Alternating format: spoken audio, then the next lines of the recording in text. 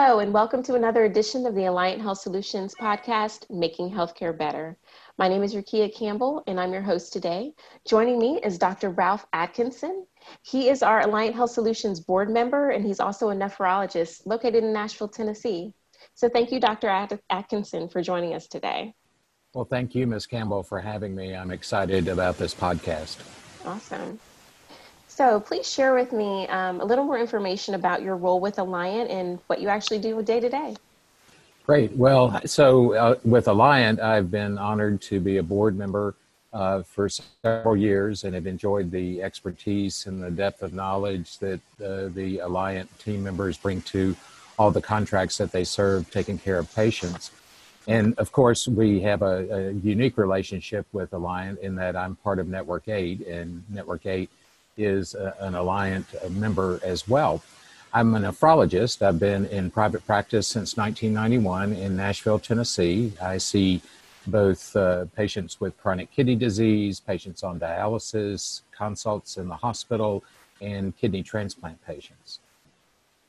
So for those that don't know, the Centers for Medicare and Medicaid Services selected Alliant Quality through its affiliates to provide quality improvement and interventions for the Medicare End-Stage Renal Development Program, which is often referred to as ESRD.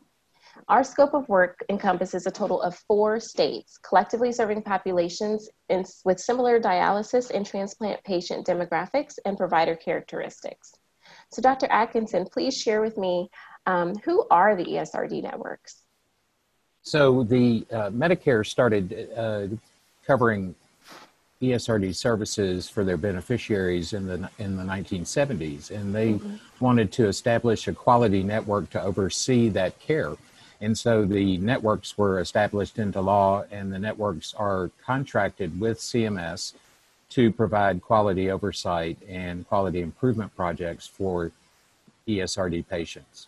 Currently, there are 18 networks, and the networks that are affiliated with Alliant are Network 8, which covers Alabama, Mississippi, and Tennessee, and Network 14, which is the entire state of Texas. Okay, so you mentioned Network 8 covering Alabama, Mississippi, and Tennessee. Correct. So please share, how has Network 8 helped to bridge the gap between dialysis and transplant facilities? So one of our quality improvement projects and part of the Advancing American Kidney Health executive order that was signed last year involve improving the outcomes and improving access to kidney transplantation. So patients with ESRD, the networks facilitate that referral of a ESRD dialysis patient to a transplant center in their local area.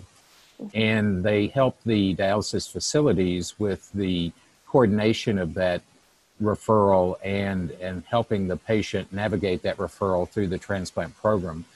Traditionally, transplant programs and the dialysis clinics were very separate and very siloed, and they didn't communicate well. So part of the network improvement project is to improve that communication so that the dialysis facilities know what the transplant centers need to take care of and evaluate those patients. And the transplant centers know what's going on with the patient during their dialysis sessions. That's great. So it sounds pretty innovative, the Network Improvement Project. So with that, have you seen any improvement in home dialysis rates?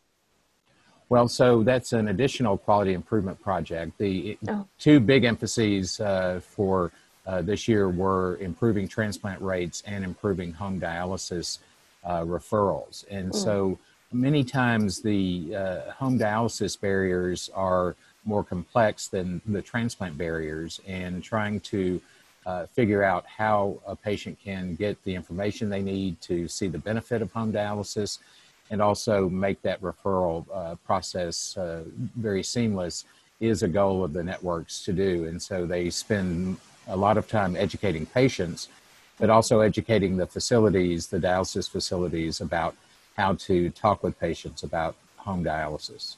Oh, I see. Can you share with me what's kind of the pros and cons between going to a facility and being at home? Is there one better than the other? Well, certainly for the patient, the possibility of home in the right setting can give them a lot of freedom to carry on their lives, because dialysis is very confining for patients. And so going to a clinic 3 times a week for 4 hours each dialysis treatment is almost like having a part-time job. In fact, it is like having a part-time job. And a lot of patients that do dialysis at home have better outcomes in the sense that they feel better, their quality of life is greatly improved, and they're able to have an impact on their care themselves, and that empowering of patients leads to better outcomes.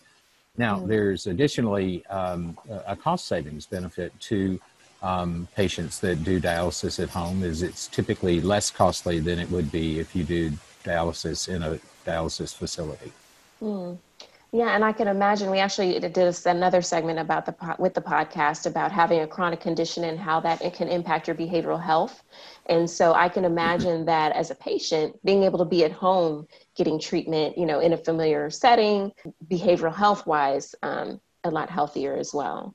Correct. And many patients that go home also have a chance to work because they can adjust their dialysis schedule to allow them to work. Whereas if you go to a dialysis clinic, many times you're stuck with that schedule for the clinic, and it can interfere with the ability to work. So voc rehab options are much improved with patients on home dialysis. So please share with me, what other quality improvement projects are going on right now?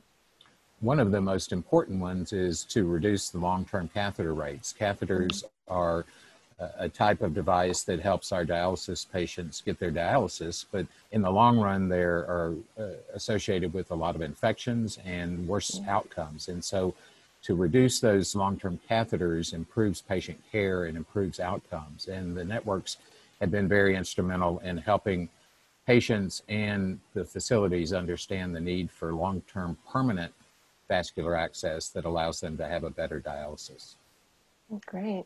So it sounds like the work that the ESRD networks is really impactful, specifically in the obviously in the ESRD realm. Right. And the ESRD networks are so collaborative. We all work together. We actually have a forum of ESRD networks, of which I'm currently president. And it brings all the 18 networks together and helping the networks interact with CMS, and also to bring the patient voice into the conversation so that we can hear from patients about what they're experiencing and how we can better improve their care. That's great. Yes, I'm hearing we've actually featured in a couple of our broadcasts talking about different specialties that are really just a lot more customer focused. And so it's great to hear that ESRD is working in that space as well. So Dr. Atkinson, how is ESRD involved in providing value-based care? Well, from almost the get-go with the establishment of the networks, the quality of care and value-based care was emphasized in the work of the networks to oversee how patients receive their dialysis and the quality of that dialysis. And so through the years, we have been, I think, on the forefront in the ESRD field to know about value-based care. In 2015, we came up with CMS, the End-Stage Renal Disease Seamless Care Organization called the ESCO, and that was a specific model to provide basically an accountable care organization for patients with ESRD. And now with the Advancing American Kidney Health executive order, we're going to have more value-based models that will allow us to both take care of ESRD patients like we're doing in the ESCO, but also move up to the CKD or chronic kidney disease patient population and improve those outcomes as well. And my experience and the experience of others in the ESCO has allowed us to have an opportunity to be very successful for our patients in these newer models too.